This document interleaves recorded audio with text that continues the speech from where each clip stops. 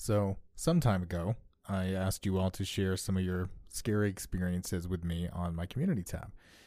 I know it's been a little while since I asked that question, but I wanted to let everyone get their story in, and I wanted to now finally take the time to read some of your stories. So, thank you to everyone who submitted one. If I didn't read yours, don't worry about it. Maybe just submit it next time, and maybe I'll get around to it. But again, thanks to everyone who submitted, and let's get right into these true scary stories.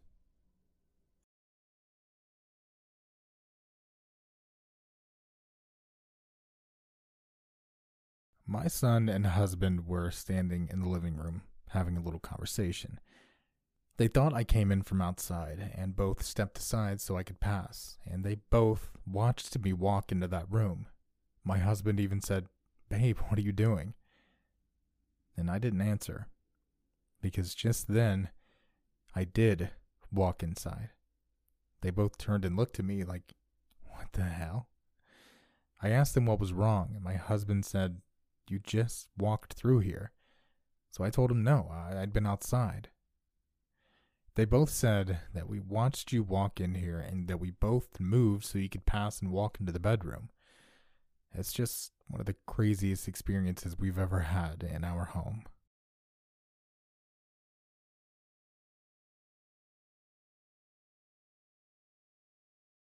When I moved my flower business into a new commercial unit, my staff and families were in painting and setting up. I had a strange feeling about this place, and it turns out I wasn't alone.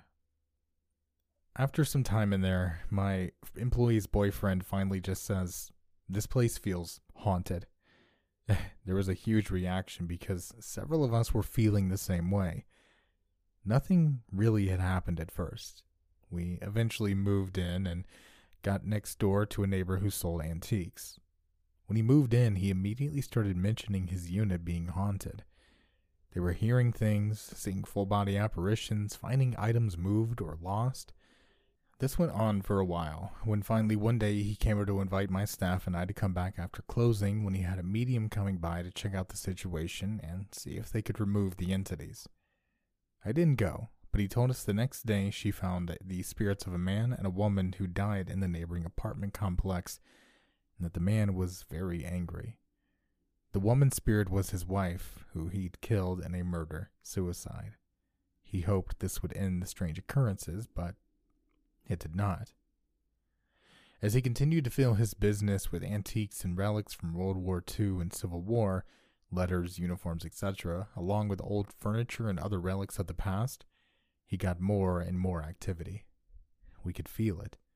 There was no denying something was just off in our units, even though nothing like he described had happened to us, until it did. One morning, a few employees and I showed up at the same time to gather wedding flowers for delivery. When I unlocked the door and opened it, we could hear our radio just blasting, like full blast. It was nothing we would ever have it set to by chance if we'd left it on. It was unbearably loud. I rushed over and turned the radio off. Then, as I started to walk further in with one person behind me, the radio turned itself back on. I turned and looked at the girl behind me, and we both turned to look at the radio with shock. We continued to hear stories of the goings-on next door, and he had several ghost hunt people come check out his place. They would locate the name and certain spirits and identify which pieces of furniture they were attached to. They had a huge unit, and it had a basement where he put all of his bargain items. An employee and I walked down the stairs, and as soon as we reached the bottom where we could see inside, a very fast movement out the corner of my eye caught my attention. It was like seeing something out of the corner of your eye, but not knowing what. The next thing that happened after we relaxed and began shopping, there was a loud knock that started up, like someone knocking on a door, but continuously. We looked at each other and said, "What's that?" We wasted no time and headed back upstairs and back to the more quiet of our unit.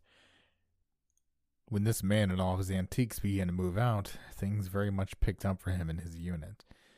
You could just feel it through the walls. I wasn't sure if he'd be taking the spirits with him or leaving them behind with us.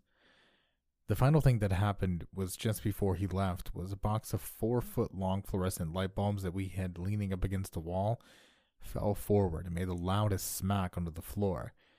It was remarkable because it didn't fall like you'd think it would if it was to do so on its own.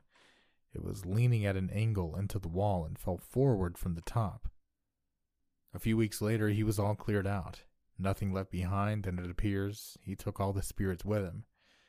The whole place felt lighter, and we never had the feeling of being watched or that our unit was being haunted again.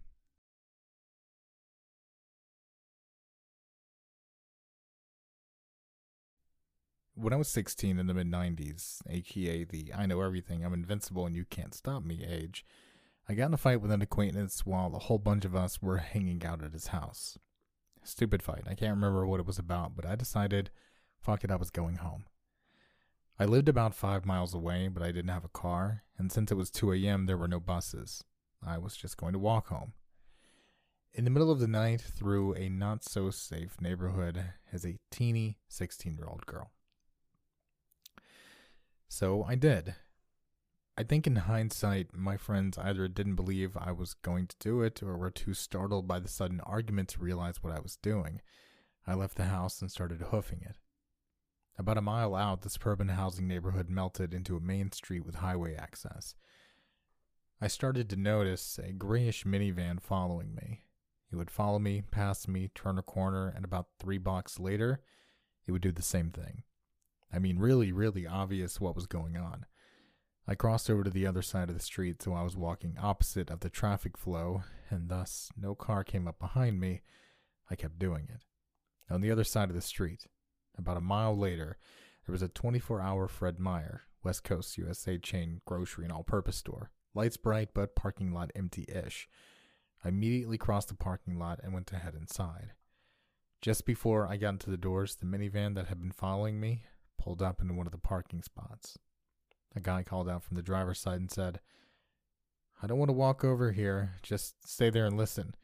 I just wanted to let you know what I was doing. I saw you walking a while back, but I also saw a dark car that was following you. A couple of times you went to turn around or stop, so I started following you down a parallel side street. When I saw it, I started to follow you both just to make sure you were safe. Go inside the store and call someone to pick you up, please. I haven't seen the car since you headed across the lot." He waited until I was inside the store and then pulled away.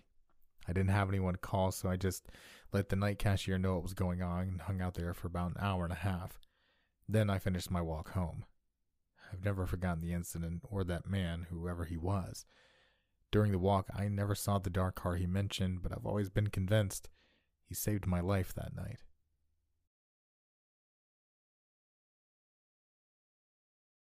I was home alone once when my parents were out of town. We had just moved into our house. There was an empty lot next to our house with a house half built. My parents were the types to leave the outdoor side garage door unlocked. Dumbasses, I know. Well, while they were gone, I was watching TV, and all of a sudden the door that leads into my garage from the inside starts to wiggle. I put my TV on mute, and I listen again. I see it actually move that time. I start freaking out, and I'm kind of in shock looking for the phone. Can't find the house phone, so I reach for my cell. Remembered I left my charger in my parents' car, so I'm frantically looking for the house phone. Our house was so new, my mom hadn't even put up blinds or drapes in the kitchen or living room. Well, whoever was wiggling my garage door knob starts banging on the windows in my living room. Again, no blinds or phone, and at that moment I realize the guy is seeing my every move, so I shoot upstairs. Again, looking frantically for the phone and also trying to figure out how and where I'd jump out of my house to get away from the maniac that's outside my house if I needed to. He then starts pounding on my front door. I can tell at that point he's using something metal or plastic by the sound of the thumps. I really thought he was going to shoot my door open. I remember at that moment I was pissed at myself for being a dumbass teenager that frequently talked on the phone because I always just left it lying around, never putting it back on the base. I just wanted so badly to push the button that detects where my house phone is, but I thought if he heard where it was, he'd break the window nearest to it and take it. Then I remembered I left my phone in my mom's room, and as I pass the hallway to her room, I see 2 people pacing in front of my house. I'm freaking out, trying to find my dad's gun in my parents' bedroom. I find the phone and call 911. As I'm on the phone, the window breaks. I'm upstairs and scared to death. Suddenly, everything goes silent.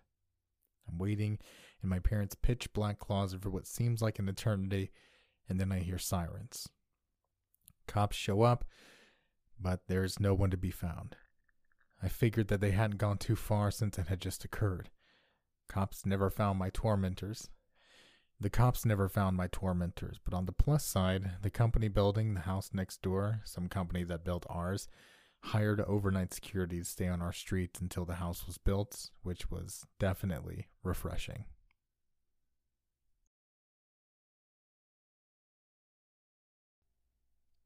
Back when my grandfather died, his children and some of the grandchildren took turns in staying over at Grandma's house.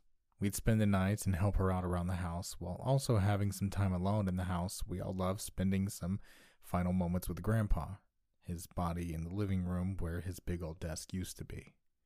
This house was on a pretty big plot of land with a nice big barn, and while Grandma loved her gardening, Grandpa used to take care of the lawn. One day he'd felt a bit wheezy while mowing the lawn, so he went inside and eventually ended up calling the doctor and going to the hospital.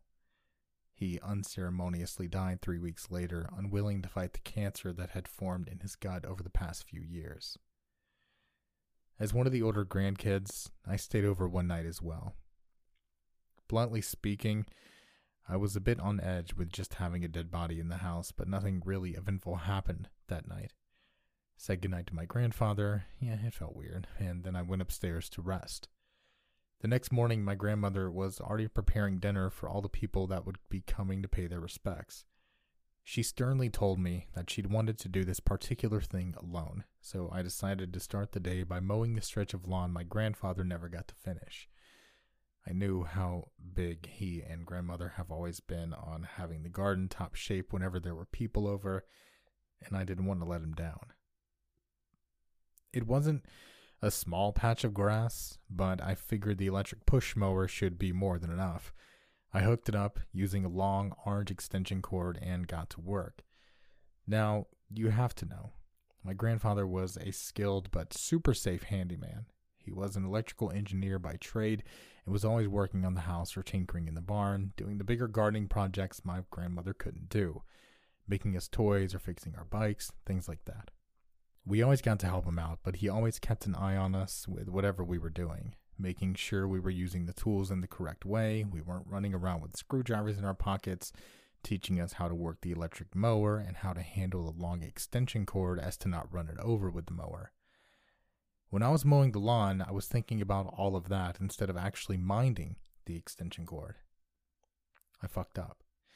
I ran over a coil of it, slightly damaging the cable down to the copper, but not cutting it in half completely. The safest way to proceed would be to unplug the cord, roll it back up, and get another, not damaged one. What puzzles me to this day. I was nearing completion anyway, and decided to continue a bit longer now, carefully avoiding the cord. After finishing up, I went to roll up the cord around my arm as I always did, as my grandfather taught me. I was thinking about him, how hard this was on Grandma, and I stopped minding where I grabbed the cord. I grabbed straight to the exposed copper. I felt a short, sharp jolt in the palm of my hand and immediately realized what happened. I tried to let go, but my arm and hand cramped up. At the time, naively, I thought I was going to die, and I thought how stupid I had been and how this would impact my already grieving family. It must have only been a split second, but I felt like I had stood there for 10 minutes. Suddenly, the reflexes in my arm kicked in and I threw the cable to the floor. It took a moment to breathe and stood there, dazed out of my mind, listening to the wind in the trees, trying to figure out what had happened. I made my way into the barn to unplug the cord from the wall, and it wasn't plugged in. I figured I must have yanked it out of the wall with my not-so-ninja reflexes, but quickly realized the angle for me to be able to do that were all wrong, and besides, there was a ton of slack in the cable. I checked in and around the barn, but there was no one on the property. I could see my grandmother through the kitchen window, still working on preparing meals for the tens of people that would come around later. The dog was still in his own enclosed section of the garden, on by the other side of the house, ears pointed, tail in the air, his eyes fixated on me in the barn behind me, nervously whimpering and pacing back and forth. I've never believed in something of a spirit world, an afterlife, souls, or energy staying behind in the physical world, any of that, but as silly as it sounds, on that day I did. On that day, I was convinced my grandfather was watching my back just to make sure I wasn't doing something stupid.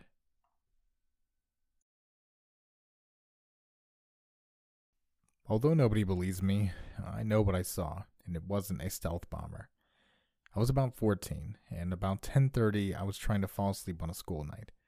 I started to hear a hum that quickly began growing its intensity as whatever was making it got closer. So I bent the blinds on the window behind me and peered out. Something bright was steadily approaching, and it was flying very low. As it got closer, I began to see more detail. In the middle was a bright white sphere. It had long shafts coming out of it radially from this central sphere. At the end of each of these shafts, maybe 10 or 15 in total, was a smaller sphere, each illuminated with a different color, noticeably dimmer than the central sphere. It zoomed right overhead, couldn't have been more than 20 feet over my house. I ran downstairs and told my parents, and they told me to go back to bed. Next day I told my friends and teachers. They laughed at me. They suggested it was probably a stealth bomber because there's an AFB nearby, and stealth bomber sightings aren't rare. This thing was the opposite of stealthy. So, I have no idea what it was, but I'll never forget the night that I saw that psychedelic sombrero.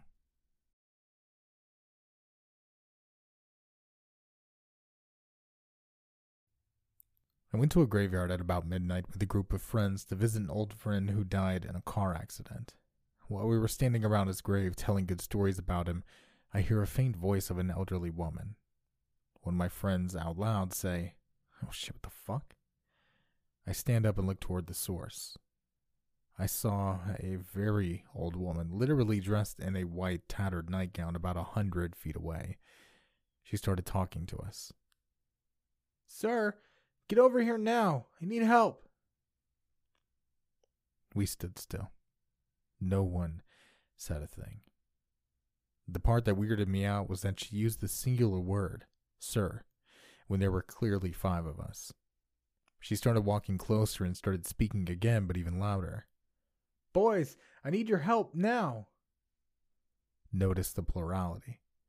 Then she literally started running towards us, screaming nonsense. We were all scared out of our minds, so we ran back to the car, with this old woman close behind. We reached the car, which was a 2-door, and everyone got in before me, including the driver, so the driver's seat was blocking my entrance to the back seat. I yelled as I approached the car, and he got out and let me in. Doors slammed, and we flew down the small graveyard roads to the opposite side where the exit was. And this is where shit got weird. We go to the other side of the graveyard in like 10 seconds. We're speeding toward the exit, and we approach a curved road that was well lit. And the old lady ran onto the road. There was no way she ran over that fast. I see her trying to chase us down, and finally she lets out the most terrifying scream I've ever heard. It sounded like she was being murdered slowly and painfully. We fled the scene just seconds after and never returned.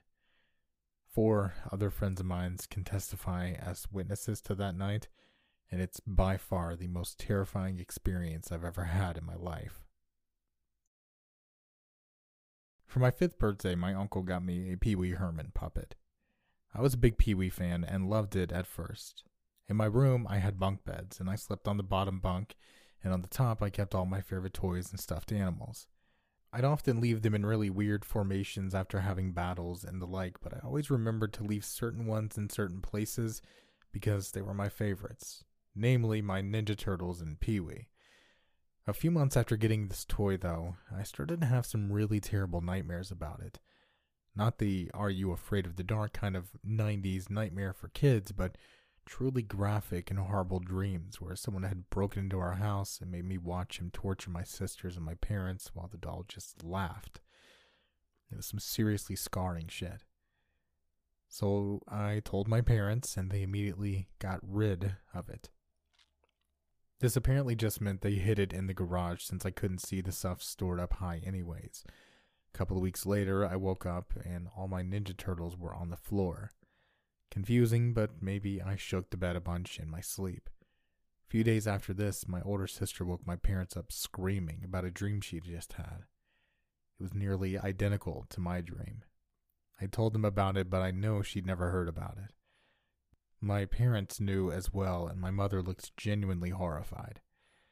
I got screamed at for telling my sister about such horrible things, but once it became clear that I really hadn't told her, my mom looked even more worried. I watched her go into the garage, grab Pee-wee, put him in a trash bag, and put him in the dumpster. For years, I'd wake up and my stuffed animals would be in really odd places, in places I know I hadn't left them, in places I would never have left them. I was obsessed. When I was 12, I found the Pee-wee toy in a box in the garage.